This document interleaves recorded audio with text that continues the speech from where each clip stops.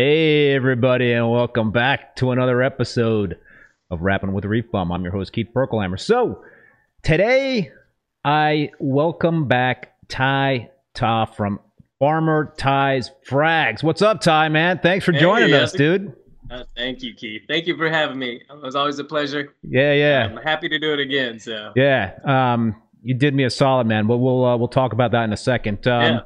So, yeah, Ty was on a few months ago. I can't remember exactly when you were on, but it was a few months ago, I think. I can't even. Yeah, it's hazy these days, man. It feels like yesterday, but it could have been a year ago for all I know. Yeah, right. Yeah. So, just to fill everybody in on who Ty is, if you don't know him, he has been keeping reef tanks since 2004.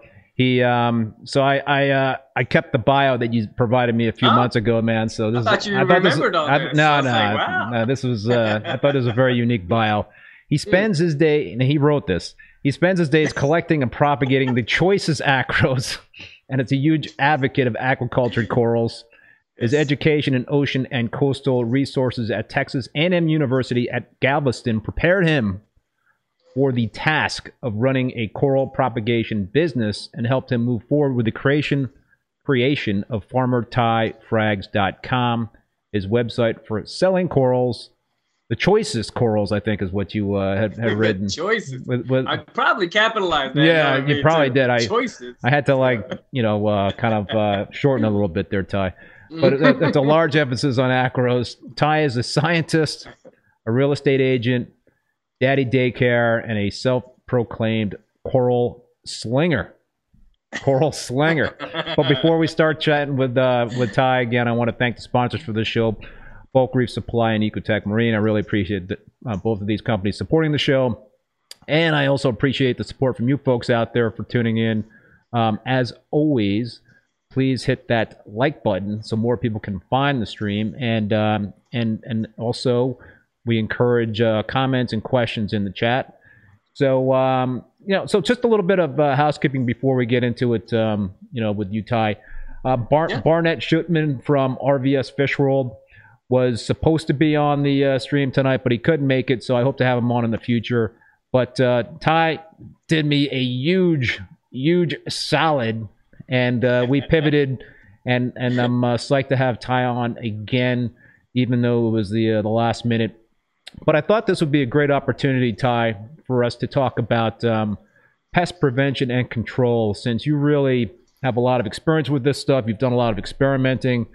You've really kind of tried a lot of different things out, and would love to kind of pick your brain about that. I've utilized some of your methods since I had you on the stream, and I'm drinking the Kool-Aid, man. I think some of the stuff good successes so far. Yeah. That's good. That's good. So let's kind of like start off though with this discussion about talking about quarantine systems in general in terms of for corals, right? What's your quarantine system like? What kind of tank size do you have, equipment setup, and all that fun stuff? So, with my system, size is a limitation. So, I have about 200 square feet I'm working with here. Oh, so that's small, man.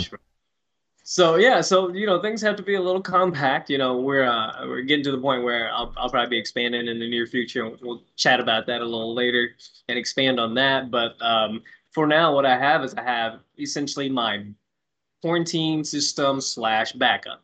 So for me, I like to duplicate some of my colonies, things that I don't want to lose in case some issues happen with the main system. I mean, we're SPS guys. We all know it. Something's gonna happen. Something's gonna come up. Yeah, dude. There's a clog in a tube somewhere. Oh yeah, for sure. So there's always something that's gonna come up. So having the backup was the main kind of reason I wanted to set it up. But then I kind of utilize it as my QT now too. So as the system has matured and gotten to that point where it can, keep corals alive and happy, and heck, sometimes some of the corals look better in that system than they look in my display system. So it just kind of depends. One treats one better. The millies might like this system better. The other one might like, torts and whatever else better. So, but I would say, as far as how I approach it now, everything goes into the quarantine. And since I know that is a completely different system, I'll be honest, I have different strategies to it that maybe some hobbyists may not do the same. It allows me to have a little more freedom of like, oh my gosh, if I put this piece in, is it going to nuke my whole tank? Well, no, probably isn't. But it's such an isolated system that I don't have to worry about killing my 12-year-old Oregon port colony. Like I don't have to worry about those things. So for me, some pieces that come in a little more delicate, I will even bring them right in and not dip them right away. I will observe. I will flip them over. I'll look on the bottom. And guys, acro guys, you guys look at the bottom. Always look underneath. The shading is different. The coloration is different. It's usually kind of a tan body underneath, so you can see things very easily. Yeah. You can see bugs running around. You can see bite marks. You can see whatever you need to see. Do you use like a magnifying glass or a microscope?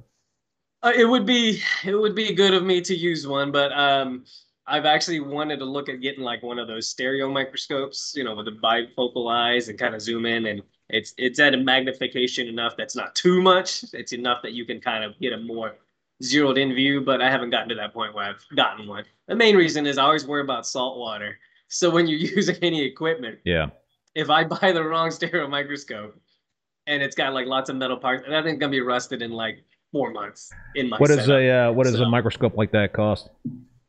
I mean, just briefly, me looking online, I could see a couple about 250 range. No, it's not terrible. 200 range, and that's that's like kind of, I wouldn't say obviously not lab grade quality, but enough that you can kind of get a better bird's eye view of or a zoomed up view of like things, anything that you can pick out.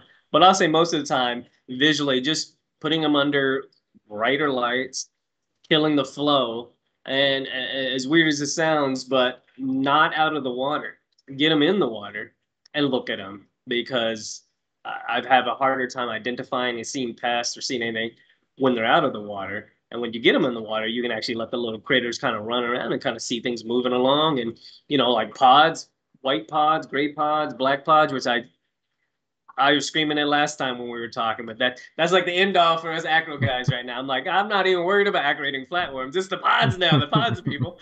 But because I see them everywhere. And so the pods, that's the thing. Like I can't see them when they're out. And when you're talking, once you get them, when you're talking about pods, you're talking about parasitic pods, like black bugs, red bugs, Correct. white bugs, the bugs that are actually on the acros. I mean, there's a lot of pods out there that do not go on to acros and do not bother them. But yeah, we're talking about the parasitic pods. Correct. So, all right, interesting. So when you bring in a piece to your quarantine system, so how big is a quarantine system? So it's like a whole full-blown tank with the skimmer. Yes. So it's even got its own Apex system. It has, I mean, it's basically a running system. It has about 200 gallons split between 4 tanks. I'm sorry, 250 gallons now. I added another tank. So 250 gallons, has its own sump, skimmer, own Apex. I mean, it's a fully independent system. Calcium reactor, everything. So, and I know that's why I'm saying like this setup that I have may not apply to a lot of other people, and maybe their techniques would be different. So I can. Yep. We lost Ty there for a second. I think he's coming back. I hear the Skype beeping. Ty, are you there? Uh-oh. Ty. Reconnecting.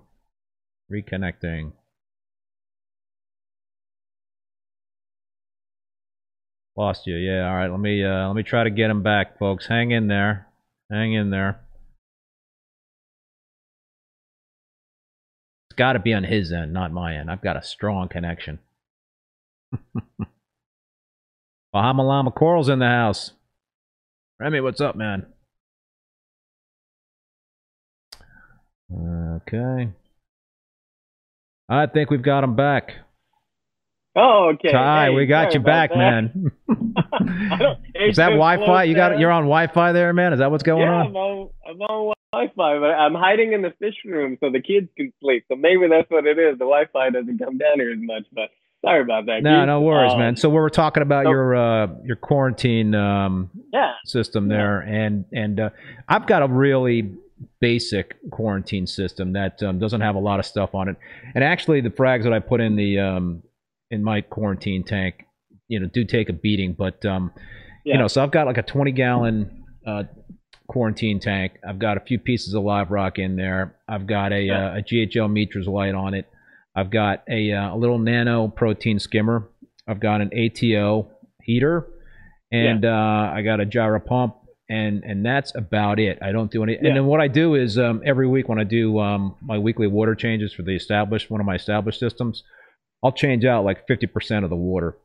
And just dump it right in there. Right? Dump it right in there and all that stuff. But and so my protocol in terms of when I bring new stuff in is I'll do and we'll talk about this, the KCl, the potassium chloride. You know, I do that once. My frags basically stay in my quarantine system for like 4 weeks. Okay. And so I'll do a weekly potassium chloride dip for aqua-eating flatworms, and then twice during that 4 weeks I'll do an interceptor. You know, treat the tank with interceptor. But you know, by and large, my frags do take a beating and lose, you know, some decent coloration over that time. But then when I take them out of the quarantine period and put them into, you know, one of my established systems, 2-3 weeks later they're all colored back up. Yeah, they're good to go. Yeah. Does that happen to you? Like when you start to really treat stuff like that? Yeah, for sure the dips. I mean, you know, when I used to use Bayer a lot more, I would see it less. Bayer is super just gentle on the acros. But when I started switching to potassium chloride, they're going to lose a little color. They may even look a little thick.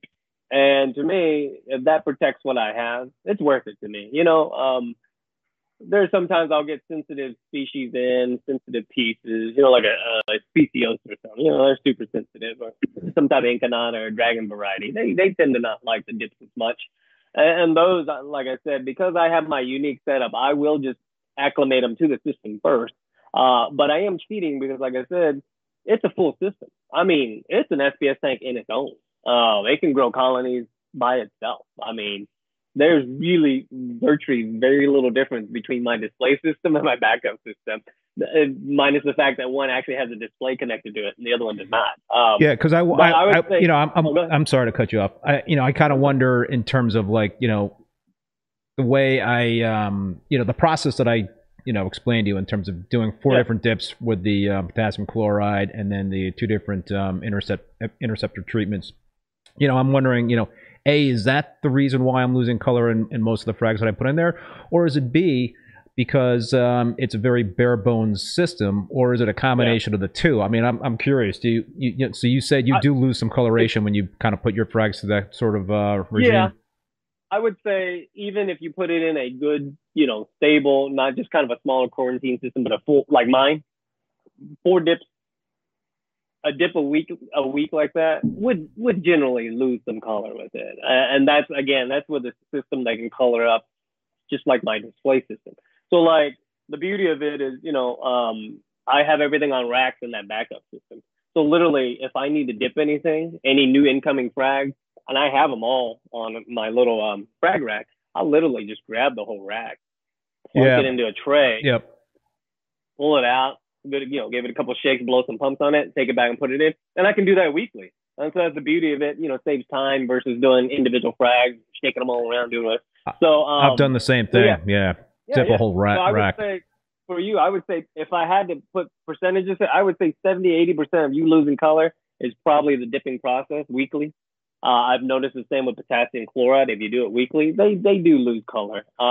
They don't get ugly and brown, but they're like, you know, a little lighter than their ultimate shine, I guess. And then the rest, of course, you know, when you put them in a system that's not fully dedicated to SPS, you're not going to get the same intensity of color you get with your main system. So.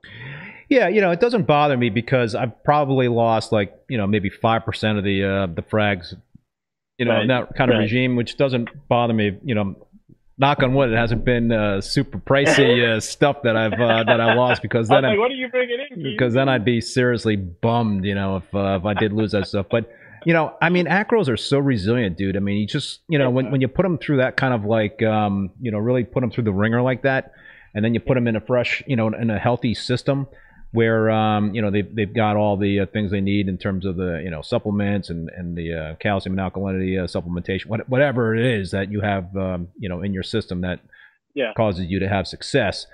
they'll just color right back up, and so it's a beautiful kind of thing to see that You happen. got to see it. Yeah, see Yeah, it live in front of you. yeah. And it's funny because you said they are very resilient. I've dipped frags and put them out and glued them and forgot them for 20 minutes. And I'm like, oh, this new piece of that glue that's been sitting out in the air drying up. Plug it back into the water and it's good to go. Oh, really? Out in the air for 20 minutes? Yeah, and you'll see some bubbles on it here and there, and you're like, man, I killed that thing. And then the next day, it's like, yeah, it's good to go. So, well, you know what they say. They used to dry ship or I guess ship acros out of water, right? Put wet newspaper on it. We should try that as an experiment, dude. I'll ship you a couple of frags. You ship me a couple of frags. We'll just we'll dry ship them with some wet newspaper and see what happens. Yeah. What's really funny is I literally last week, one of my buddies, John Sorgan, he's one of my best buddies. He lives right down the street, and he's working with the Mott's Labs at UT. So Dr. Mott, Misha, he does coral research, and he has a bunch of grad students that work with him. And so he had a little barbecue, and he's like, "Hey, Mott's is gonna be there, and the grad students. We're gonna talk coral acro nerd stuff." And I'm like, "I'm there. Come on over." So I bring my beer and I'm like, let's talk, let's chat. So literally, I think 4 years ago when I first met with them, that was what they told me. It was like, when they get colonies shipped to them, and I'm like, oh, so how do they ship them? And they're like, oh, they take bubble wrap, just regular old bubble wrap. They wet it in water. They wrap the colony, tape, throw it in the Really? Yeah, bubble wrap? In a bag. Wet bubble wrap in a bag, toss it in the bag, no water other than that, tie it tight, and ship it. And then I said, oh, no way. And then they're like, yeah. I was like, oh, it must get there in under 24 hours. They're like, no, it could be 2 or 3 days later. I'm like, 2 or 3 days. You kidding me? Yeah, and I'm like, no way. So I told them the next time they get some, please let me show up. I want to see that full. Yeah, you want to see that firsthand. And I want to see what it looks like at the end of it. But jokingly with my buddy John, I was like, hey, you think people would be open to Farmertide frags, sending out frags and boats? And I said, you know what? They're going to riot on me if I send frags like that. But yeah, they come alive. Now, I'm curious, though, the loss of color, maybe? I would think so. I mean, geez, man. I would think so, too. Yeah, because if I had a nice, pretty colored up jaw dropper and I send it wet bubble wrap. Yeah, you're not going to be doing that, dude, right? Well, I'm just saying, but you might get there alive, but is it going to be as pretty? That's going to take a while. People pay for pretty, so that might not be my motto. But I thought, well, we can change the industry. Everyone's going to ship with wet bubble wrap, So Brief Keeper saying, "Thank you, Keith, for not shipping my frags in wet bubble wrap." Yeah, I think that was the order with the home wrecker fragging, and for sure I was not going to be doing that. They're sensitive enough already, home wrecker, but yeah.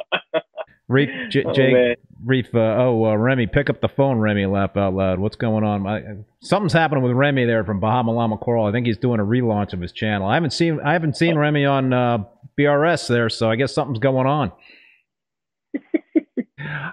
So we got a question about from Steve Hannick, 1972. And this is going to kind of launch us into discussion about different dips. But how long after a dip before SPS opened back up? I'm just getting into sticks, and I'm afraid I got too aggressive with them. It's been a week or better, and they haven't opened up. Yeah, that's a problem. Yeah, I mean, and you can share your experience on it too, Keith. But if I don't see pops, if they're retracted in for more than a day, I know something's wrong. And this is going into a stable system that's growing colonies. So if it's sitting there and the pops are retracted and really the skin looks tight, that thing is probably gone. It's just taking its time going, but it's probably gone. I'm not sure what he dipped it with or what he used, but that'd be something to look at as well. Because I know, and I'm sure you had the same experience. I've never actually used any of the commercial dips. I've never used, I can't even think of the names, like Reef Primer, any of those types that I've never used any of them. And not that to say that they're not good products. One of the things I was always afraid of is an iodine-based dip, because SPS do not appreciate those type of dips. So Yeah, Remy is saying Fritz has a new dip called Bug Out, and it's milky like bear. Haven't used it, but I'm intrigued. I'm not sure if that's a dip for the pods, the parasitic pods, or aqua-eating flatworms. But so, dude, let's talk about potassium chloride, because this is like the best thing since frickin' sliced bread that you turned me on to. And you know, for years, I had been using the Bayer Advanced Insecticide. Oh yeah, me too. Killer. Me too. And first of all, it's freaking dangerous, right? Because it's got these chemicals on it. I don't even think I could buy it in Vermont because they're not selling it here, or at least I can't get it via Amazon because they won't ship it to the state. Yeah, and I think one of them, either Home Depot or Lowe's, won't even carry it anymore. Right. So at that point, you know, and my decision was more based on kids. But once Home Depot pulled it from the shelves, or Lowe's, whichever one it did, I was like, that even doubled down on the fact of my decision to go away from it. But, you know, I got kids. I don't want pesticides in my house, like within my environment that I'm around them. So, you know, that's why I went away from it. Jake is saying Bayer is never an option. It literally causes cancer. But there you go.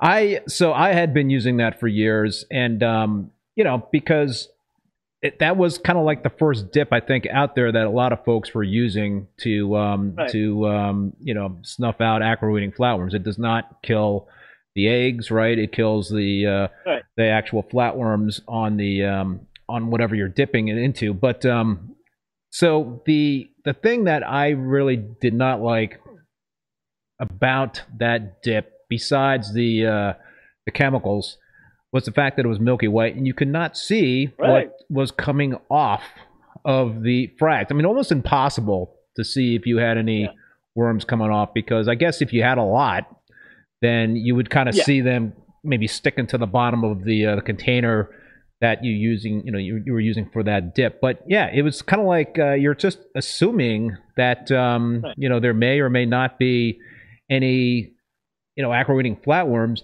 and that's like a game changer to me, because you really need to know, right?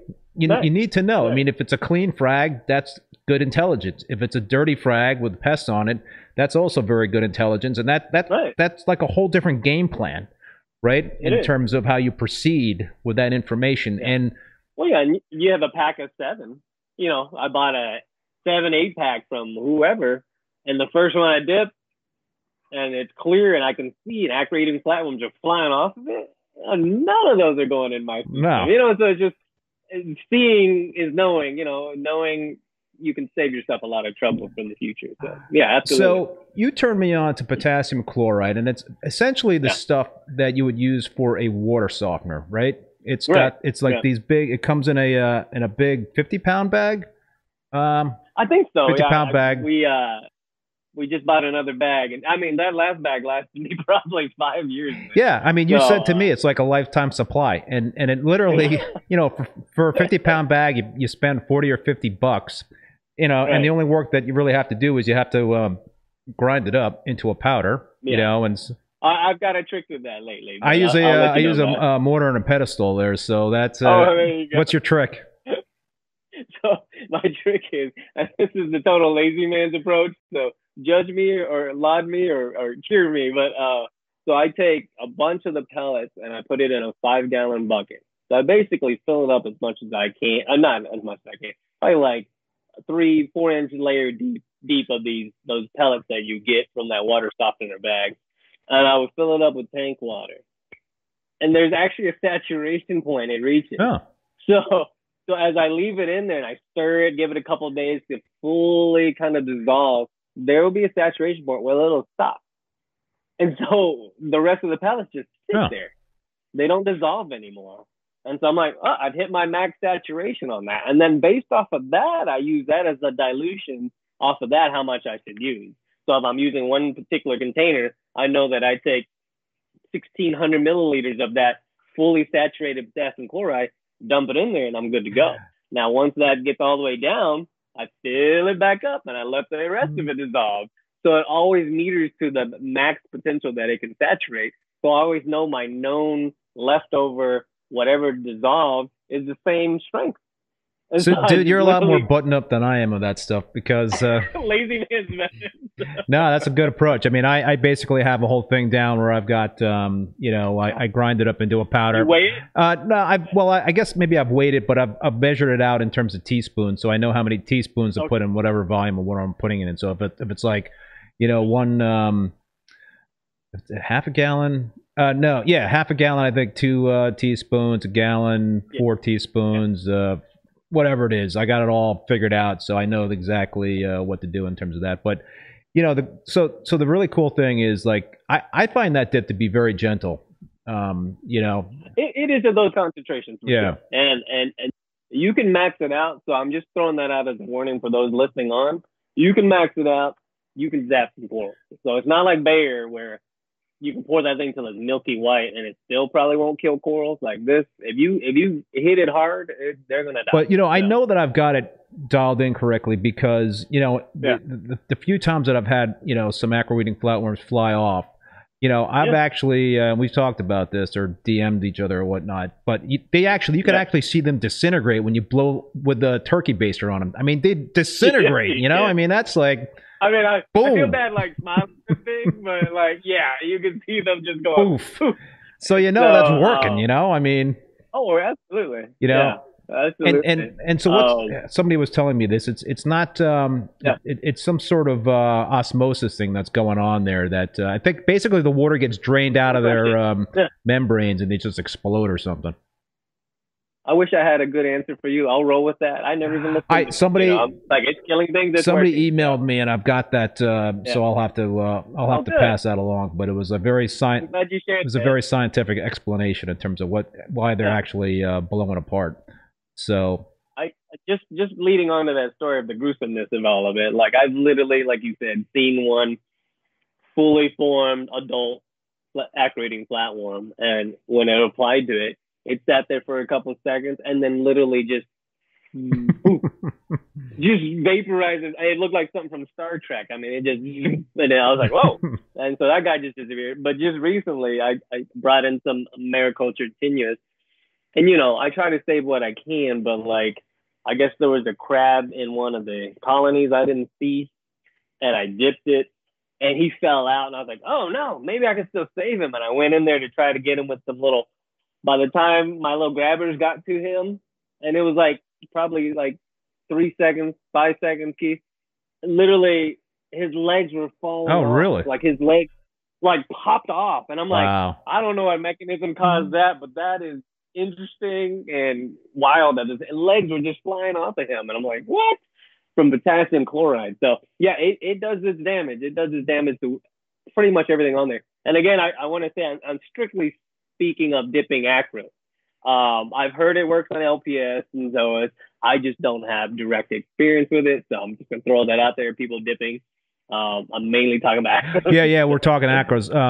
Great Bearded Reef Paul is asking, what's the chemical called? Potassium chloride or something else? Yes, it's potassium chloride.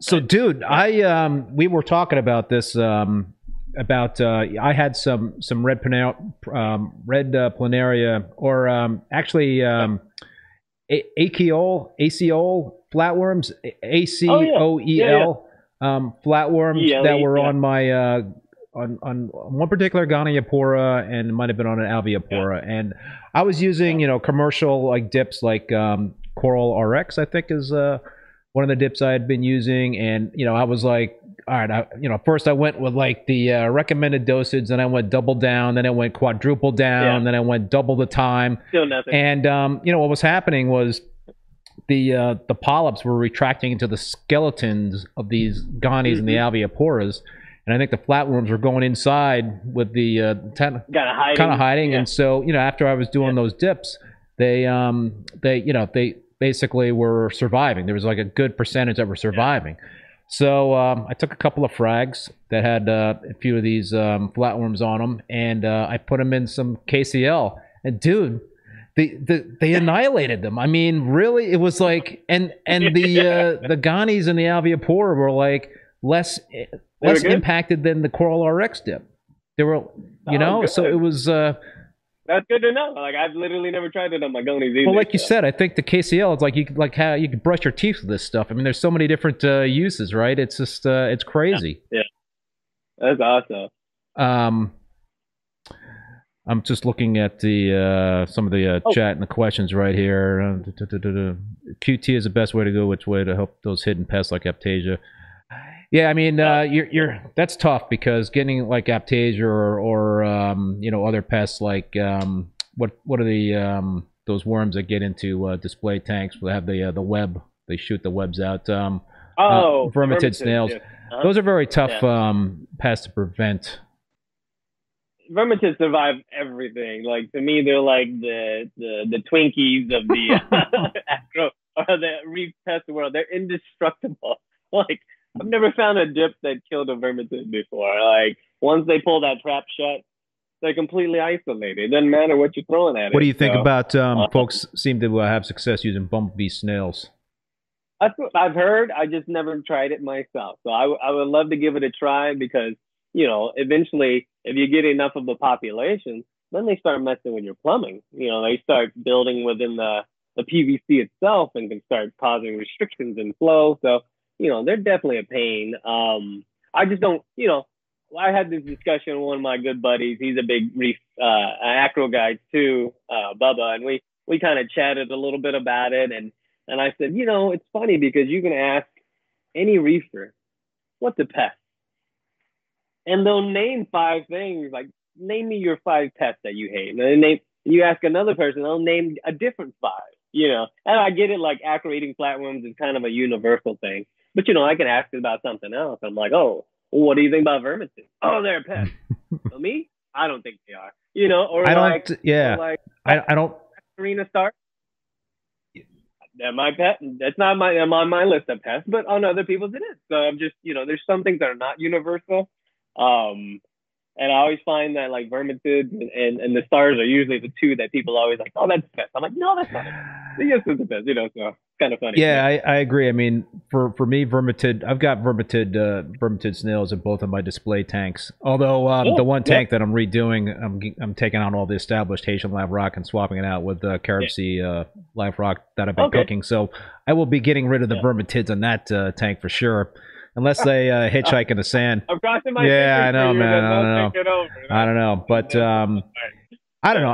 I've had them, and when you see that web on an acro, it's like, oh, jeez, man, that can't be like a good thing. But I don't know. It doesn't seem to like really impact, Yeah, have you had issues? Because I've never had issues with the web killing things. Yeah. But I don't keep zoas and other things, so I can see maybe it irritating zoas that they don't open. So I can see in those aspects. Just directly for me, what I keep, I've never had an issue with a vermitid doing anything. Yeah, like I said, other than cut me while I'm putting my hands in the tank, that's about it. So, Jake says vermitids don't survive my screwdriver.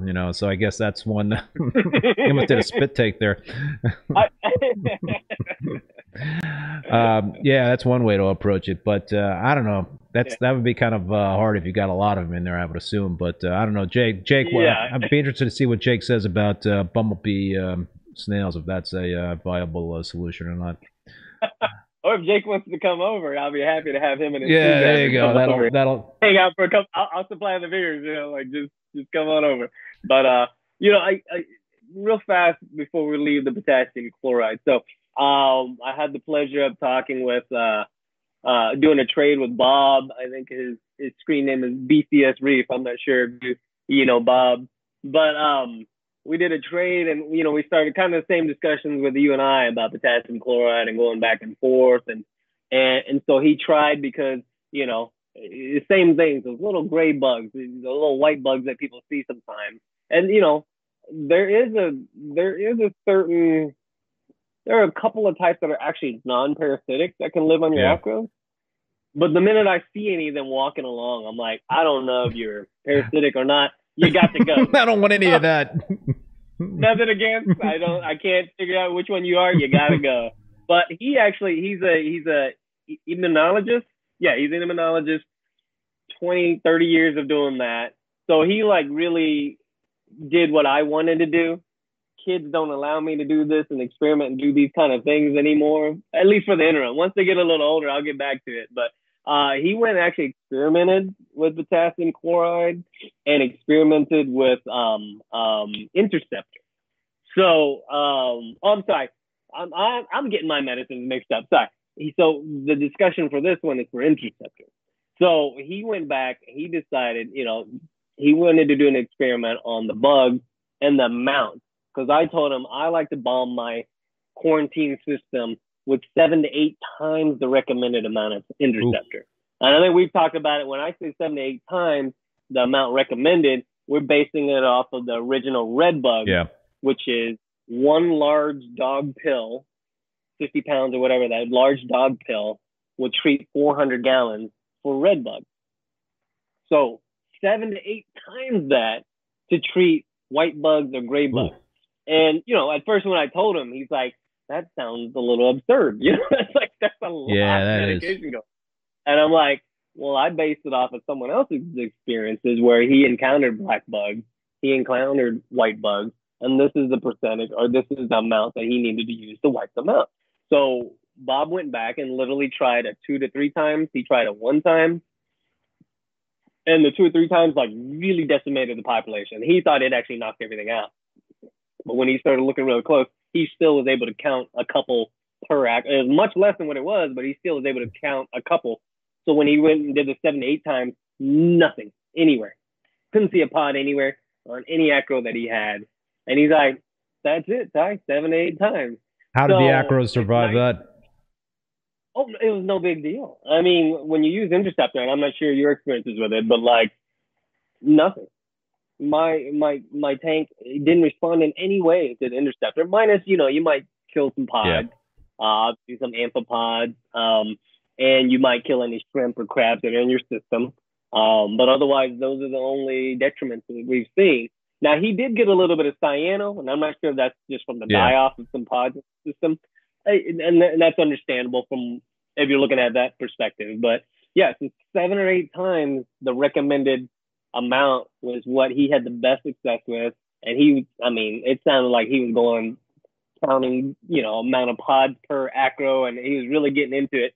And so I trust his work when he said, hey, 7 or 8 times does it. I'm like, thank you for verifying that.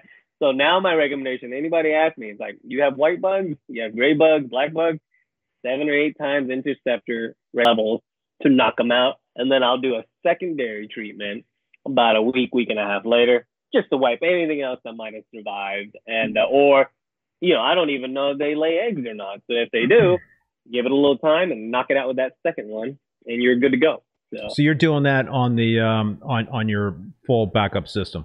Right. So that one is my clear out system before they make it to the display. So they get bombed and everything else before they ever make it to my display. So are you using the, you mentioned the pills, right? The dog pills. Are you using those, or are you using the actual, the chewy, the tabs? What are they called? The chewy, chewables? The flavor tabs. Flavor tabs, yeah. Yeah, they've changed names with it over the years, but I actually, if I can get the pills, I'll use the pills. But their Interceptor's kind of a phased out drug. It seems like they're not using as much. They're recommending Spectrum or some other brand. So it's real hard to get. It's real hard to find the actual just pills themselves. Pills themselves are easier. They just dissolve in the water, and they're just the medication only. With the flavor tabs, they're kind of these chewier, meatier kind of looking things, and they dose just fine. Just turn your lights off, because your fish might want to snap some of it up for the meaty flavorings of it. But otherwise, I've had fish snap it up, little small pieces, and they're fine. So, but ideally, you want it to dissolve and get into your system. But yeah, I've used both, and it's been hard to find the pills themselves. So I have a whole backlog of the giant meaty tablets. So Jake is slapping our wrists here. Please stop calling these pests bugs equals reds or tegastat. I don't even know how to pronounce this stuff, Jake. I'm gonna call it bugs because that's easy for me. It's a lot easier to say a red bug versus a white bug versus a gray bug versus a black bug. No offense to anybody out there that might think that these are. They are copepods, so they are living, Right. breathing. But they, Arthropods, yeah, we get it. Yeah, they, we understand. they're no good for acros. So that's an enemy for the SPS enthusiasts like Exactly. us. Yeah, I had some years ago. I had an issue with I don't know what kind of pest it was, but it was some sort of bug, and so I had to go to my veterinarian, and yeah, I asked the guy for like some interceptor pills, and I actually explained exactly why I was requesting the pills, and and he wanted me to send him a link to show that this interceptor would actually some sort of proof, scientific proof that there is out there that says that interceptor will kill these pests in the aquarium hobby. And so I sent him a link, and he gave me the old he gave me the sign off and gave me the pills. But now I use interceptor as per your advice as just a preventative measure when I bring in new frags, and I have the flavor tabs. And I don't have the actual pills because I'm afraid to ask my vet again. But but yeah, there is a place in Canada, right? I believe where you can order those from, and no questions asked. Before, yeah, no questions asked. But that hadn't worked for me lately, so I've actually had to go. What? It's not working for you? What are you talking about? You can't get them from there anymore. I've been able to get them. Like they don't ship them anymore. So. But I turned my eyes towards Australia, so I'll just leave it at that. But, you'll have to send me that link. I will, but yeah, I had to turn to another country and go that direction instead. I guess the authorities were on to the folks in Canada. Reading our threads, I guess. I don't know. So what else out there kind of scares you in terms of pests? I mean, we've been talking specifically for SPS, but I mean, let's stick to that. What about sea spiders? Do those scare you? They would if I've ever encountered them, but I've never encountered them. It's just one of those where I think it's something more so if you bring in a lot of pieces. If you're importing in, bringing in colonies, that might be something that would concern you. And I feel like my buddy used Interceptor. Poof. Really? Kind of the same concept. They just and he dipped them with everything. I mean, Bayer. They survived Bayer. I'm not sure if they used potassium chloride back then, but he tried a bunch of the commercial dips. Even iodine dips didn't kill him. But I feel like, he said he did. Finally, he tried Interceptor, and poof. Interesting. So it took care of. But yeah, it was real interesting because he's a scientist too, and he was observing and watching them, and he could literally see they had some like kind of proboscis kind of attachment on their mouth, and would literally just go into the flesh, and you can see them just sucking away at it. And you're like, well, that can't be good. Yeah, that's now I'm gonna have nightmares tonight. All right, well, so Canopy Explorer is saying I just ordered some. I'm assuming Interceptor from the UK, delivered in less than a week. Somebody's saying Mexico. We're going to all the other countries. YouTube Reefer is wondering about bobbit worms. Yeah, that I had. Have you encountered bobbit worms? No. Those things are. I mean, it's more rare than anything, but yeah. Yeah, no. There's that's a scary freaking organism. That's an alien-like organism. And my understanding is that they could actually eat through silicone. So you don't want one of those things to. Chris at ACA Aquaculture, we've had success with 3 to 4 time dose for all of these pests except the ciliates. Chris is probably talking about. Chris, what are you talking about? Peppermints take care of the flatworms and nudie brown. Okay, yeah, maybe the intercept is what he's talking about. Okay. Good. I appreciate him sharing that. Yeah, and right, and this is another thing that I've used.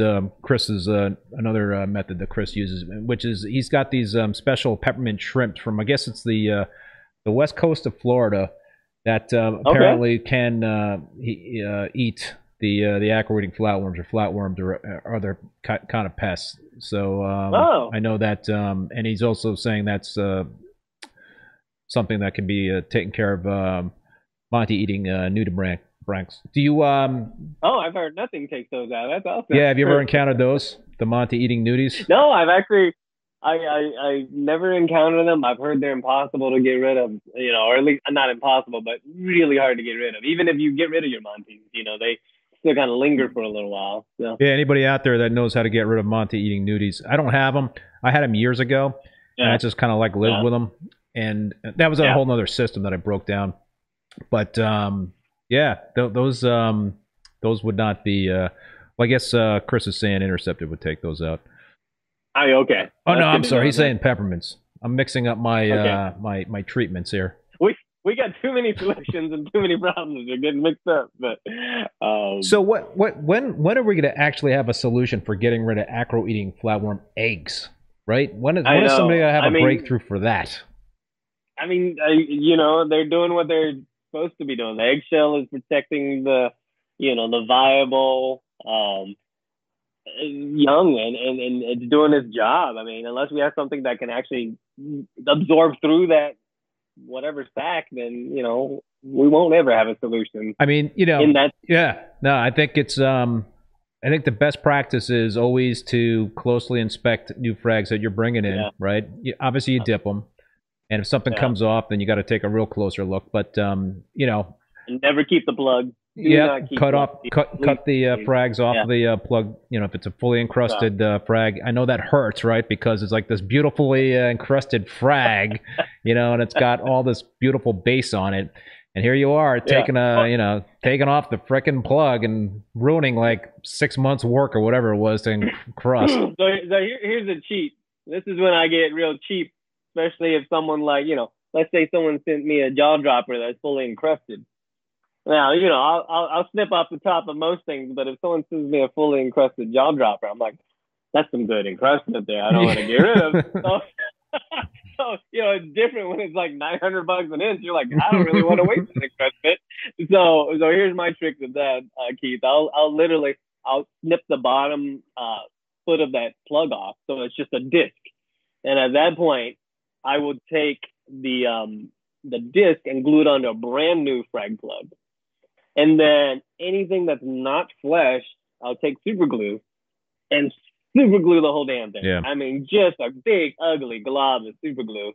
But it allows me to keep the encrustment without bringing any of that unknown plug material on there. So, and I know that may sound crazy, but over the years, 16 years of reefing now, almost every bad thing I ever got came on some form of a tile or a plug or a rock.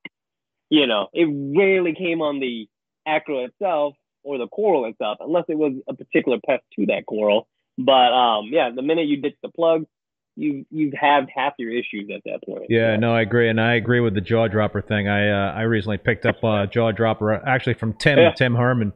Of course, and that was the one frag I didn't cut off. I was like, I can't do that. So you know what I'm talking about. It did survive my quarantine, which I was very pumped about. You're brave. You're brave. I know. And Tim's got clean stuff. I'm not. Here's the thing, right? Tim like runs super clean systems, and he's got like the best stuff. And I've had him on as a guest a couple of times. But you know what? You can't trust anybody in terms of like bringing in stuff and dipping and frag. You can't like to say, hey, I know this guy is so buttoned up and has this big super detailed regime. You gotta do the same stuff no matter who you're getting it from, right? You never know. 100% agree with you. I have a trust no one mentality. I don't care who it is. It could be me. If I met myself selling to myself, I would dip the heck out of it. And I joke about it. I dip from my display to my backup system. I dip from my backup system to my display. And I know that sounds crazy and anal, but the minute you have one pass and it makes it to the other system, then you know why you do that. So it's just avoiding nightmares is all I do now. So Ty, what would you say would be good advice to folks out there that might not have a lot of money for a quarantine system, and or bringing in SPS frags, and maybe they're new to it all and that sort of thing, and what would you say the best protocol would be for those folks that want to try to keep pests out of their systems? Yeah, I'm gonna be realistic. Not everyone obviously has a backup system that's fully functioning. Even not everyone has the capacity to do what you're doing and set up kind of a smaller setup that can at least keep them alive and happy enough until you get it out of there. So realistically, for those that just have one system and you want to do acros, my advice would be obviously one, we've already reiterated that, but ditch the plug. Please, please, please ditch the plug. Buy one little bag of plugs and use that. Reglue it, put it on your new plugs, dip them, and then get it in the system. And then keep the old plugs that you pulled them off, and then you can just recycle. So the next one that comes in, take those old plugs, glue them on there. You'll always have this constantly running batch of plugs that you can always reuse all the time. But yeah, first and foremost, ditch the plugs. Then do your dip. Again, I'm a big proponent of potassium chloride. If you look up Farmer Thai triple dip, Google it, you will see what I've put together as far as for Bayer, potassium chloride, and Interceptor. Now, granted, like what I told you guys, 7 or 8 times, I know that's a lot of money. I know that's a lot of pills. The other alternative is also Dr. G's, which is actually even more expensive when you look at it per volume. But Dr. G's is a quick pinch to not have to crush tablets every time to do Interceptor. You turned me on to Dr. G's. Yeah, I found that was actually kind of a harsher treatment than the Interceptor, I thought. Okay. Yeah, and you did it for the prescribed amount, like it did like 4 to 6 hours or something like that. Yeah. It was a long dip, like 6 hours, I think it was. Yeah. And so to me, like using that, I have a bottle. It makes sense when it's just a small application, when I'm not pulling out the full Interceptor pill and crushing it and putting it in the system. This Dr. G's is liquefied already. Yeah. And you can literally just pour it into whatever you're dipping your frags in and put it in there. But yeah, so just move the frag plug, glue it on your own, dip it, and put it in maybe a rack or somewhere where you can easily observe it and kind of monitor it. Flip it, look at it daily just for a little while until you can kind of make sure it looks clean, happy. And at that point, you're generally pretty safe. It's not going to be as surefire as having its own QT and doing that, or having an entire separate backup system. But I think it's more applicable to most hobbyists, like not having or not being able to do a QT system, or even having one. Acros they're not going to just be happy being thrown into any system. So even if you set something up, 20-gallon, put some rocks in it, they're not going to be happy. That needs to be a stable kind of running system. So I get it. And so that's what I would advise. It kept me out of a lot of trouble over the years once I started implementing that before I had a backup system to go into. So, we've got a question from I'm gonna butcher the screen name here. Manoj Santush. I have one question about your Coral QT. Did you get your system cycled or just water changes bi-weekly? Maybe that question is for me. Yeah, I'm guessing for you because mine's a fully running system. Yeah, I basically started my quarantine tank with established tank water, and I also had some live rock that was actual live rock. So it pretty much was started as a mature system because of my my other system, and the fact that I do 50% water changes every week is with established tank water, not new water. It pretty much does the trick, and yeah, it's definitely worked for me. So Ty, we've been talking. Go ahead. Oh, I was gonna say just to add on to that. So like I was cycling some rock in a 100-gallon Rubbermaid tub. Everyone knows it's a little horse prop, right? And I took some of my established rock and I pulled water whenever I did water changes. So literally what you talked about, you did in your quarantine setup. And just to throw more weight behind what you said, just borrowing rock from your established system is 80% of the battle. And then pulling, good water across is helpful too. And then doing the water changes and doing like larger volume water changes in that thing. So I literally did that with this tub for 8 to 9 months. Yeah. Just cycling it, getting it going. I had some of my rock in it, and every water change, I just dumped that water into there and pulled the old water out. This thing had a heater, it had lights over it, and it had a pump. And I hand topped it off for 8 to 9 months. and I put one frag in there, one acro frag, and that sucker grew to a mini colony inside of a tub with just rock, a heater, a pump, and lights. And it's the most basic acro setup you can think of. So, and the reason I'm mentioning it is because we talk about, oh, well, if you run an acro system, you want it to be mature. Heck, you might even want to wait for a year because most of the things you put in that first year are going to have a rough time. But that tub, it was going at 2 months with this particular setup, getting mature rock from a system that's already keeping SPS, pulling in the water and doing those water changes. And literally, I didn't know the nutrients in that thing. I didn't know the alchem in that thing. I didn't knew nothing of the parameters. But I looked down there, and that Pink Floyd little colony was growing every day. It was the craziest thing. I'm like, how is this thing still alive? You know, and it's just simply that water changes, mature rock. And so I say that to back up what you're saying. Most people can do something very similar if they wanted to. Get a little nano cube or something like that, or a small 20-gallon quarantine, pull some of their rock, either from the sump, from the display, and do water changes into it. And that can be a temporary setup for 1, 2, 3, 4 weeks. And when you're done, take that rock, put it back in your display, and you're done, you know, and that might be an alternative. So. You know, and that also kind of speaks to, you know, how simplistic a setup can be to be successful with SPS, right? And, you know, you don't need all the bells and whistles to have success with it. But I like the bells and whistles. Right? They're so fun. No. But yes, I fully agree. Yes, you don't need it all. I'm actually doing something similar with my 187-gallon tank reboot. You know, I've been cooking. I put some carob sea life rock, which is dry rock, and even though they say it's infused with bacteria, you know, it's sold dry, and they say it's infused with bacteria. I'm not knocking carob sea, but I kind of find it hard to believe that that's useful bacteria that's still kicking. But maybe it is. You know, maybe I'm wrong about that. But I don't know. I'm not a biologist, but you know, I used that was what was cooking in my tub because you know I wanted to do some simpler rock in my display, so I grabbed that rock. And that's what I seeded, and that's what I threw in my display. So it worked. Yeah. And it made that Pink Floyd grow like crazy. So, you know. It's a Pink Floyd in there? Yeah, it was. Love that call. and it was, you know, some people complain it never grows on them. And I was like, I got this thing growing in a tub. Like, I don't understand. I mean, it's been growing almost as fast as my display one. I'm like, I don't understand what's going on. But yeah, no, I'm doing something similar, you know. So I've been cooking that in a 100-gallon Rubbermaid tub, and doing 10% weekly water changes with the established tank water, and I'm also dosing bacteria into that tub. Are you I can't remember. Did we talk about dosing bacteria? Are you a bacteria doser? Know, I think we touched on it. I don't. I did for that when I cycle rocks. More bacteria, the better for me. You know, I want that little gumbo of bacteria in there. You know, just all mixing up and doing whatever it needs to do.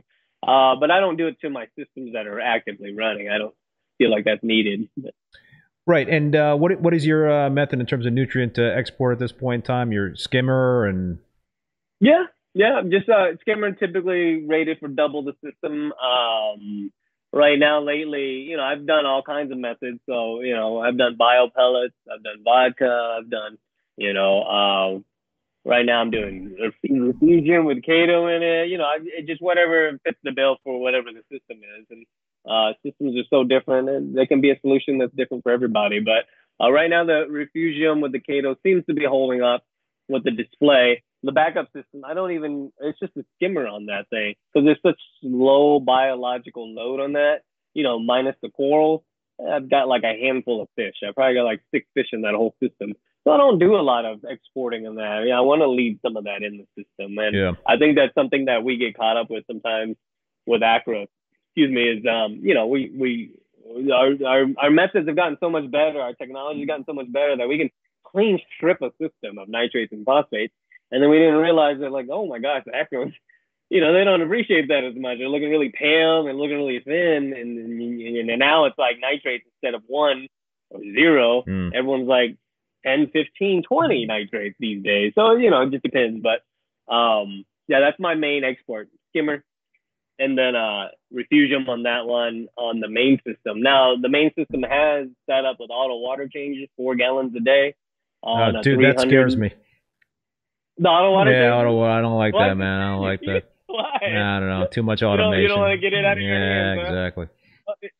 Yeah, and you're going to freak out even more. But, like, so the auto water changes 4 gallons a night.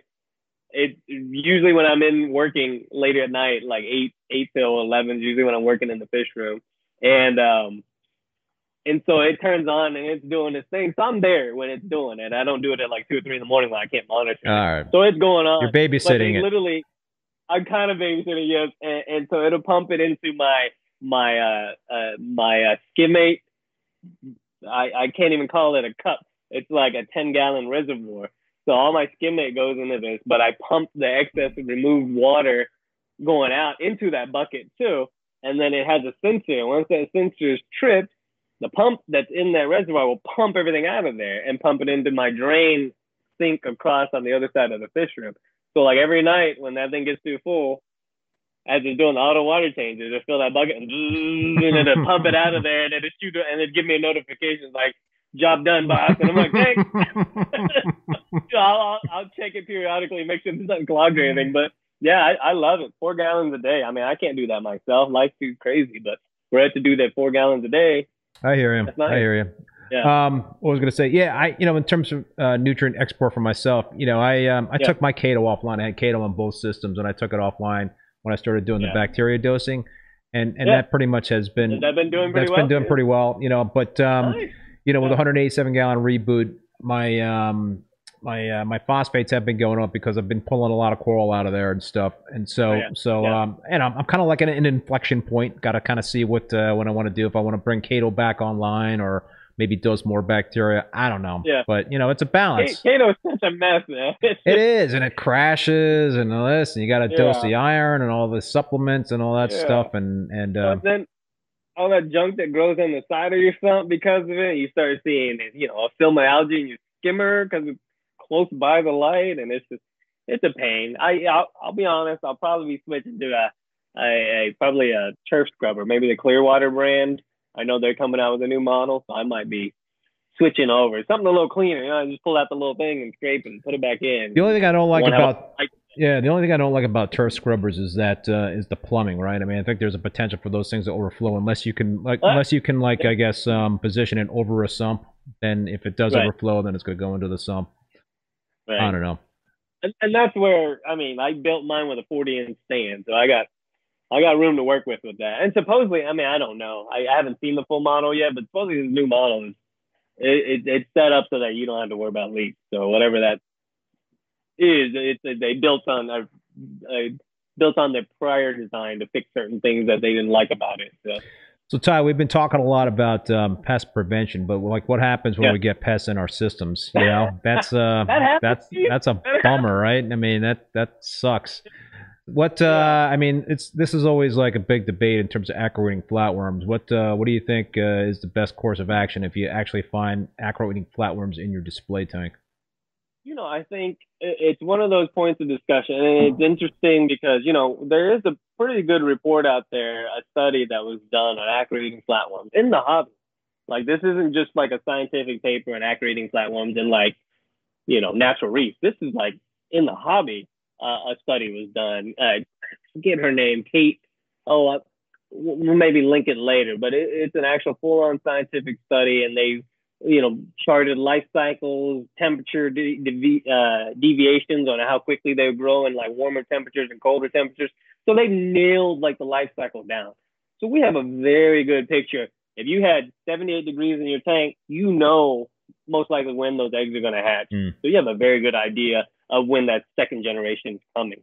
So going back to your question on that and how I would approach it, if it is in your display system, my tool, if I were to go back, because I fought it, was it 2011?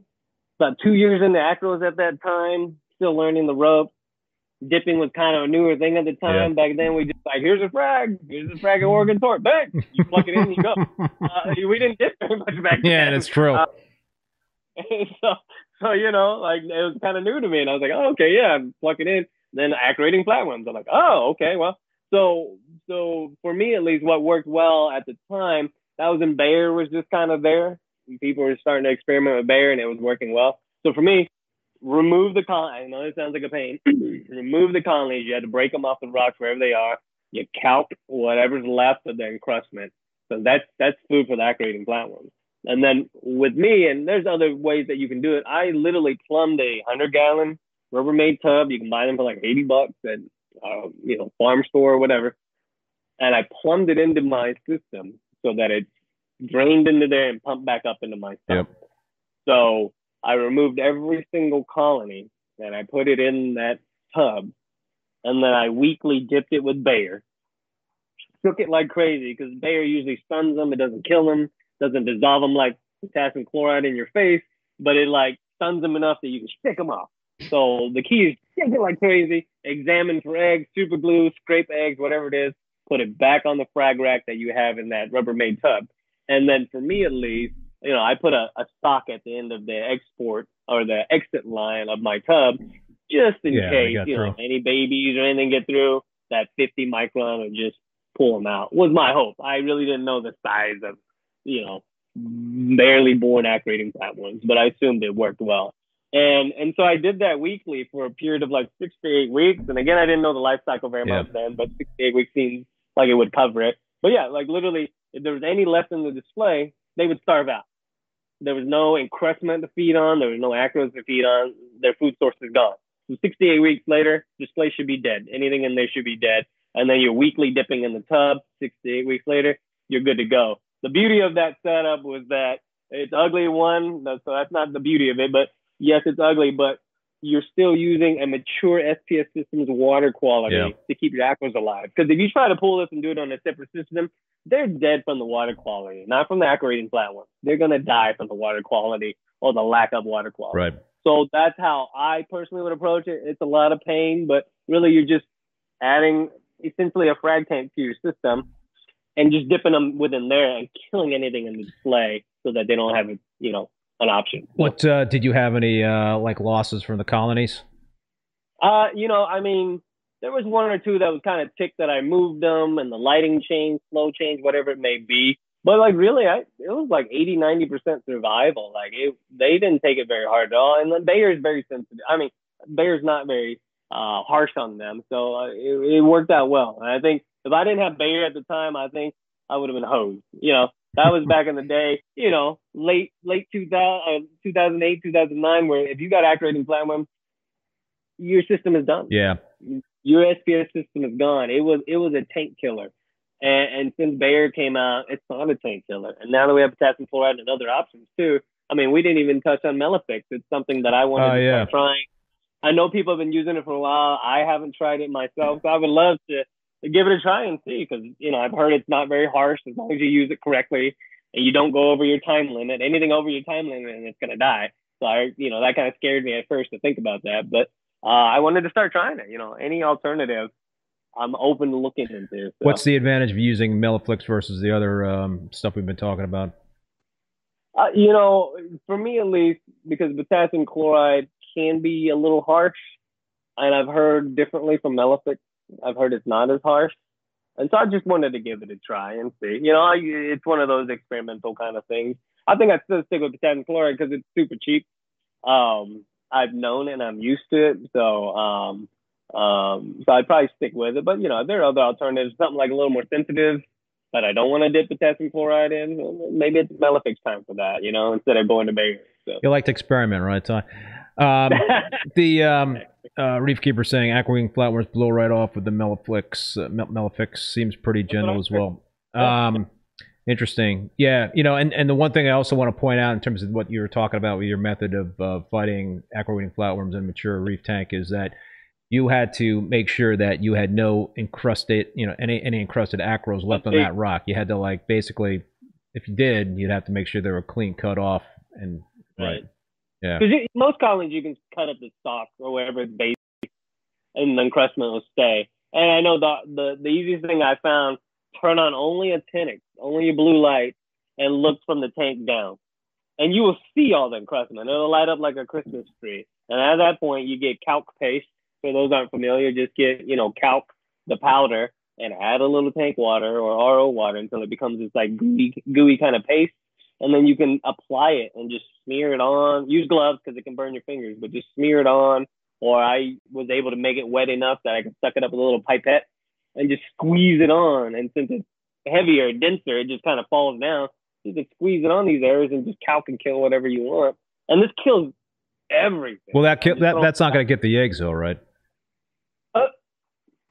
I would be surprised if eggs survived at calc paste. Really?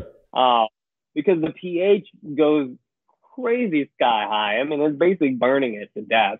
I've never seen anything survive calc paste. So just throwing that. I don't know, man. I got some Brazilian Aptasia that I've calc pasted them, man, and they're like. Let's feed it to them, see what they do. But for me, peppermint shrimps is the way to get rid of the Aptasia. Peppermint shrimp are I think very useful addition to a reef tank. I think that they might be underutilized if anything, because they're the ones from what you said, West Florida. Yeah, they pick it right off. Yeah. Pick acro eating platform. Yeah, and they might have to go in a couple of my acro systems just cause, just to be there. Yeah. So somebody asked the question: will acro eating flatworms eat Montes? The answer is no. But you do not want to have the Monty eating nudies. That would be. I hear that's worse. I hear that's way worse. Great Bearded Reef, buddy of mine swears by Melifix. Another one, too, yeah. And Paul's also saying picked up a new copper band butterfly. Those are good pest eaters too. So, dude, let's talk about let's switch topics here, man, and talk about. What's going on with you? What's new and different? You're mentioning you got a new kind of exciting venture coming up. Oh yeah. So one of my good buddies here in town, he owns a local fish store in town, River City Aquatics, Jake Wand. And we've been kind of throwing it back and forth for a long time now. But I think we just kind of both hit this point in our lives where we're like, yeah, I think that'd be a good venture. We just partnered up, and the main reason. I'm an acro guy. I tell him all the time. I'm a one-trick pony. I got one thing. Well, hold on, dude. You got some beautiful Goniaport and Aviaport too, right? I mean, that's a thing. Well, just 95% of my stock is Acroport. So yeah, I dabble in other things here and there, but like I tell them I'm a one-trick pony. I got one thing going on. So if someone goes to like my website to buy stuff, they're like, "Hey, you got any like LPS? You got any?" I'm like, "Nope. I don't got any of that. You got any brains?" I'm like, nope. Yeah. So I always felt like, oh, okay, well, I'm really hyper focused on a certain thing, but not every reefer just wants acros. And my personal opinion is they all should, but not everyone just wants acros. Me too. So and so he owns a local fish store. He has contacts importing, so he has experience importing.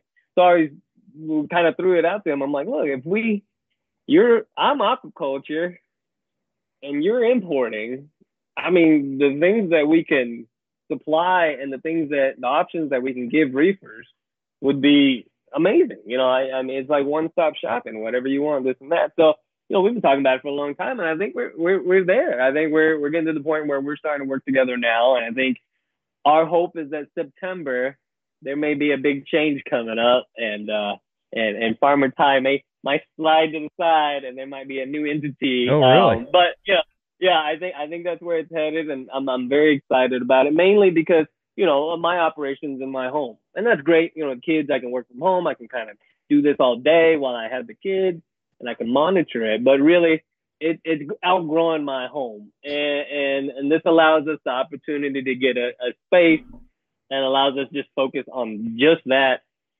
and it gets this all out of my home. And I guess the big part is, what am I going to do with all these tanks that I have at home once all of that leaves and I go on this partnership and start doing aquaculture and import. And I was like, oh, there's a next phase, Keith, with the stuff that I have at home that I'm pretty excited about. I'm going to head towards, but is I'm looking to set up the systems to spawn. Oh, wow. So I want to work on trying to spawn quills at this point, because there's issues with natural reefs. We're coming up on a lot of death and loss and bleaching events, and I don't anticipate it getting any better. So if we can look to find a way not to asexually reproduce them, but to sexually reproduce them, then that's something that we should do. And you and many other hobbies have the tools to do it. Yeah. I mean, we're all there. So if we as a community are able to do this, I mean, can you imagine the implications? You know, like if we started breeding and spawning higher heat tolerant acros, you know how big of a difference that would Yeah, make big, in huge. natural systems? Yeah, and I granted, you know, there's a whole long process of getting approved to putting them back in the ocean, you know, obviously. But I'm dreaming here, and that's my dreaming side a little bit. But I want to start diving into spawning a little bit more. And I had a random spawn. It was unintentional, not my systems weren't even geared for trying to spawn, but randomly one day, and I posted a video on one of my YouTube videos. But yeah, one of my inland cyclops of all things just decided to start bubbling one night. I'm like, what's going on over there? And it's spewing eggs. I mean, it's just going nuts. And I'm like, oh, well, that's neat. So, Yeah, like, what was the formula for that? I have no clue because, you know, usually they got seasonal variations of temperature, longevity of daylight, moon phases, all of this that you kind of program into your apex and make it happen. But this guy, I mean, he was same 8 hours every day, Really? dawn to dusk.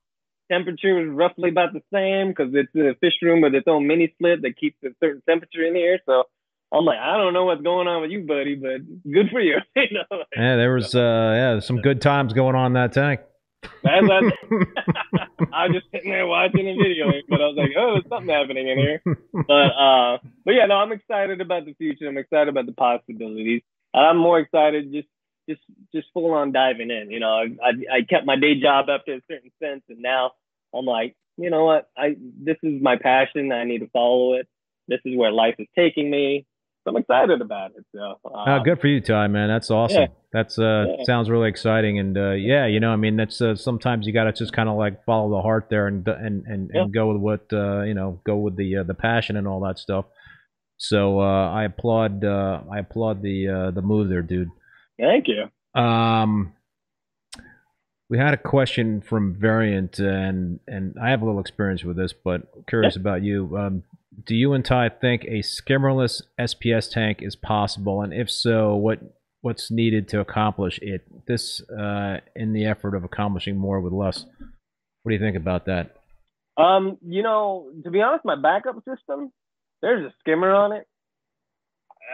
It never pulls out enough skimmate to make it even worth it. So like I empty that cup once every 4 months. So really it's my overpriced air bubbler. Yeah, I like a skimmer for the pH and all, you know, right. The aeration. That's what I like it for. So we're agreed on that. So I would say yes to that question. Yes, you can absolutely run it skimmerless. Bio loads should be a little bit lower, and you're not trying to run an overpacked fish system with it. But yeah, you can totally do it. And the main thing is, if I wasn't running that in there for aeration and keeping the pH up, that I would be dosing calc. So I would put calc in the auto top off, and that's my way of keeping the pH a little bit higher without the use of this overpriced air bubbler as the skimmer, you know? So, I mean, literally, the cup never gets changed, so I know it's not removing anything. So, but yeah, absolutely, yes. Yeah, I tried going skimmerless with one of my tanks a while ago, and it just did not go well. So, nah. And what do you think that? I'm curious, like, what do you think? I have to, like, dig back into my notes and see exactly why it didn't work out. But you know, it's a delicate balance, right, in terms of a reef tank. And if you got a reef tank that's in balance, and then all of a sudden you take your skimmer offline, then that's going to upset the apple cart, and you got to be able to compensate for that sort of thing. And you know, so it's a complex situation. But I know people do it, but you know. Like I said, I think a skimmer definitely helps in terms of the pH and the aeration. I dose Kalkwasser. And what I'm curious, what's your pH typically? What's your typical range for pH? You know, mine's pretty wild. So on the display, it goes from 8 to 8.5 daily. I would consider that a larger swing than most, but you know, it doesn't affect anything that I've seen at least. On the backup system, I really should be running calc in it. It's getting 7.9 to 8 point. I'm 7.9 to 8.1. That was a little low for me. I prefer it closer to the 8.2, 8.3 range. So that one is the prime candidate for calc. So yeah, that's where at least my levels go. Calcium reactors? I swear by them. Yeah. And both of them. I got one on either system. And I'm not saying you can't run it without it. I just think that there's so many trace elements that come off the media that you use that, I mean, you're basically breaking down the bodies of acros that were previously living. So whatever input that they needed to make their calcium bodies, you're putting it right back. And so that's a big deal to me, versus the purity of like two-part, where it's just carbonate, or, it's just alk, it's just calcium. That's it. And so, yeah, I swear by calcium reactors all day. I know people can get intimidated by them. They're really simple when you get to the end of it. You're just lowering the pH in the water, and it melts. Yeah. And then you just tune it to whatever is uptaking. It's super simple. How do you go about tuning a calcium reactor? Because there's a lot of different ways to tune it. You can basically adjust the pH set point inside the calcium reactor. You can increase the bubble count. You can play around with the effluent flow rate. What's your go-to in terms of tuning a reactor? So those are your three dials that you can play with. Basically, you alluded it perfectly to that. And so, like, to me, flow rate stays the same. I always like to have it just above it, right when it gets to a steady stream. So, when you're turning on, it's drip, drip, drip, drip, drip, drip. And once it goes, and the first steady stream you get, that's where and I never mess with flow from that point on. Because when you have so many different variables, you turn this, it changes that. Right. Keep one so that you only have two variables from that point. And then from there, I'm more of a pH guy. Yeah, me too. I adjust the pH, and obviously that's, do the cutoff on the bubbles, but I allow the apex to cut it off when it hits a certain pH and turn back on and cut it off. And that allows the solenoid to get a break too, because it's not supposed to be always open. So you want it to close and rest and then open back up and close and rest, and it allows it to, have a longer life cycle. But I typically just do that. And the beauty of that is you can do that on vacation. That's why. Yeah, I know. Remotely, it's so easy. Yeah, you can't turn the bubble knob. You can't do any of that, but you can affect where it shuts off for the pH and where it turns back on. So you can be in Cancun and you can see that your alk is dropping, and you're like, oh, I better. So you lower your pH range, and boom, that alk starts going back up. And it's beautiful. And so it's funny because when we talk about calcium reactors, Datasco, the super high fancy end, one. yep. Yeah. So I'm running one on the display system, and I will say this: it's beautiful. It does exactly what it said. It simplifies everything. I literally just click a knob or turn a dial. I'm like, oh, I need more out. I turn it up. I need less. I turn it down. Yeah. Beautiful. The way that they set up. So for people who don't have an apex or don't have remote control of any kind, this is perfection. It's so simplified.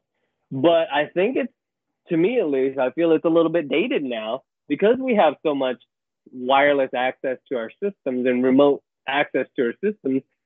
It's a hindrance for me now because on my backup system, which I have just a regular Reef Octopus calcium reactor, I can do what we said. Wherever I am, Yep. I can change that range to match my out once the test reads and it's like high or low. Yep. With my Datasco, I cannot do that because the pH is set to 6 no matter what. It runs at 6. It's not variable. So I can't change my pH range really? on that. So the only way I can control it is with a plug. And so with the Apex, all I can do is tell it, shut it off. So if it hits like, I like to keep it about 8, 8.5. If it hits 8.5 or above, and Trident says it's above 8.5, Apex shuts it off. But that's it. I can't tune it down. Right. I can't tune it up when I'm not there. I can tell someone to go turn that knob for me, but unless I buy a little, system that turns a knob for me, you can't I can't do it. it. How often are you doing the? Integrated. Yep. How often are you doing alk readings to inform the calcium reactor? I mean, how many times a day? I just do it on the standard twice a day in lowest setting. Mine doesn't vary. It's not variable. It's a mature system that's got a stable stock in it. So it just matches the growth rate. So I don't have to mess with it much. I would say if it was something that changes a lot more, I would personally get probably like an Alkatronic or something and have it read like every 2 or 3 hours. And that way it's just purely reading alk and telling me, and then I can tune it better, Reef Keeper's wondering, do you ever have to purge the Destaco? I ran a Bill-1 ACR, and you would have to purge it once in a while. Oh, so at least for me, it's actually got an auto purge system on it with the CO2. I'm not sure we're talking about the same thing, but it has a chamber that fills up with CO2, and then it's fully saturated as it goes through, and that's what keeps the pH at 6. And then, as the saturation of CO2 goes down, it will, and it doesn't know this, it's just on a time interval, but it will flush the whole CO2 and then fill it back up again. So it does an auto flush, if that's, I'm guessing that's what you're talking about. I'm not familiar with the Bill 1, but it does its auto flush. So I don't have to do anything with it. It's beautiful. It's just I turn the knob. I've heard great things about those reactors, but that's interesting what you say in terms of being able to control it remotely. Yeah. Right. And that's for my application, like anybody else that maybe doesn't need to do it remotely. Yeah, simple little dial turn, and you walk away. It's so simple. It's just beautiful. So Ty, man, we're getting into an hour and a half of this live stream, and I don't want to take up too much more of your time because you were a champ to be a pinch hitter last minute and come on the stream tonight, dude. And I thank you so much. Any final thoughts, man, before we sign off tonight? Man, I think we get caught up in all the little details of reefing sometimes, and this is a reflection of myself too. So I just wanted, as I've gotten this lately, I get so much into the details of like, oh my gosh, this piece is not happy. Oh, but these are. What can I change? What can I do? What can I do? Am I feeding it more? Does it need different flow? That I think, as a whole, I'm just saying as a reefing community, I just want to say, let's all take a step back and let's just look at your display, enjoy the beauty of it, enjoy what you were able to do to take these animals and keep them happy and mostly happy in your system, and just enjoy the beauty of it, and know, that we're in it for the love of this hobby. We're in it for the love of the growth of these corals, and I know I'm going on the commercial side a little bit more, and I'm selling frags and this and that, and this is just a self-reflection I've had lately, so I wanted to at least say it while I had the audience to say it. But let's get back to the roots of a beautiful system, sharing with friends, and like, hey, these pictures, and posting on social media, posting on forums, wherever, and just let's get back to the beauty of the hobby, and I'd love for us to head that direction and just share it with everybody, just enjoy it. So. Great words, Ty, to wrap it up. And Jesse, thank you very much for that super chat, our first super chat for the evening there, but right under the wire, and appreciate that. Thank you very, very much. Well, no, you guys all thank my wife. She's the one who's got the kids. Yeah, right, that's why I don't want to keep you much longer, dude. I want to get you in trouble. Listen, Ty, thank you so much. Be sure to check out farmertyfrags.com or whatever new venture. I'm assuming there'll be a redirect, right? If there's a there will be. So just stay tuned, and there'll be a redirect and all that. Yeah. So yeah. All right, dude. Well, listen. Thanks again, Ty, for being on the show. And I also want to thank both Bulk Reef Supply and Ecotech Marine for sponsoring the live stream, and also all you folks out there for watching. And finally, a big thank you to Paul, Great Bearded Reef, for moderating once again. Thank you, Paul. Also want to let you know that all episodes of Rapping with Reef Bum are available as podcasts on Spotify, Apple Podcasts, Google Podcasts, Stitcher, and Amazon. My next live stream will actually not be a Rapping with Reef Bum. I'm going to be live from Rap, New York. If I get a good cell phone signal, if I get a good cell phone signal, I'll be live on Saturday around 11:30 a.m. and we'll see how it goes. I'll walk around. Maybe we'll talk to a couple of people. I don't know. And the next Rapping with Reef Bum will be next Thursday, June 30th at 7 p.m. Eastern Standard Time with Adam Sutherland from Frag Garage. So that should be another great show. And if you want to check out the full upcoming schedule of Rapping with Reef Bum, please visit reefbum.com under the YouTube section. Well, until then, everybody, be safe, and we will see you next time.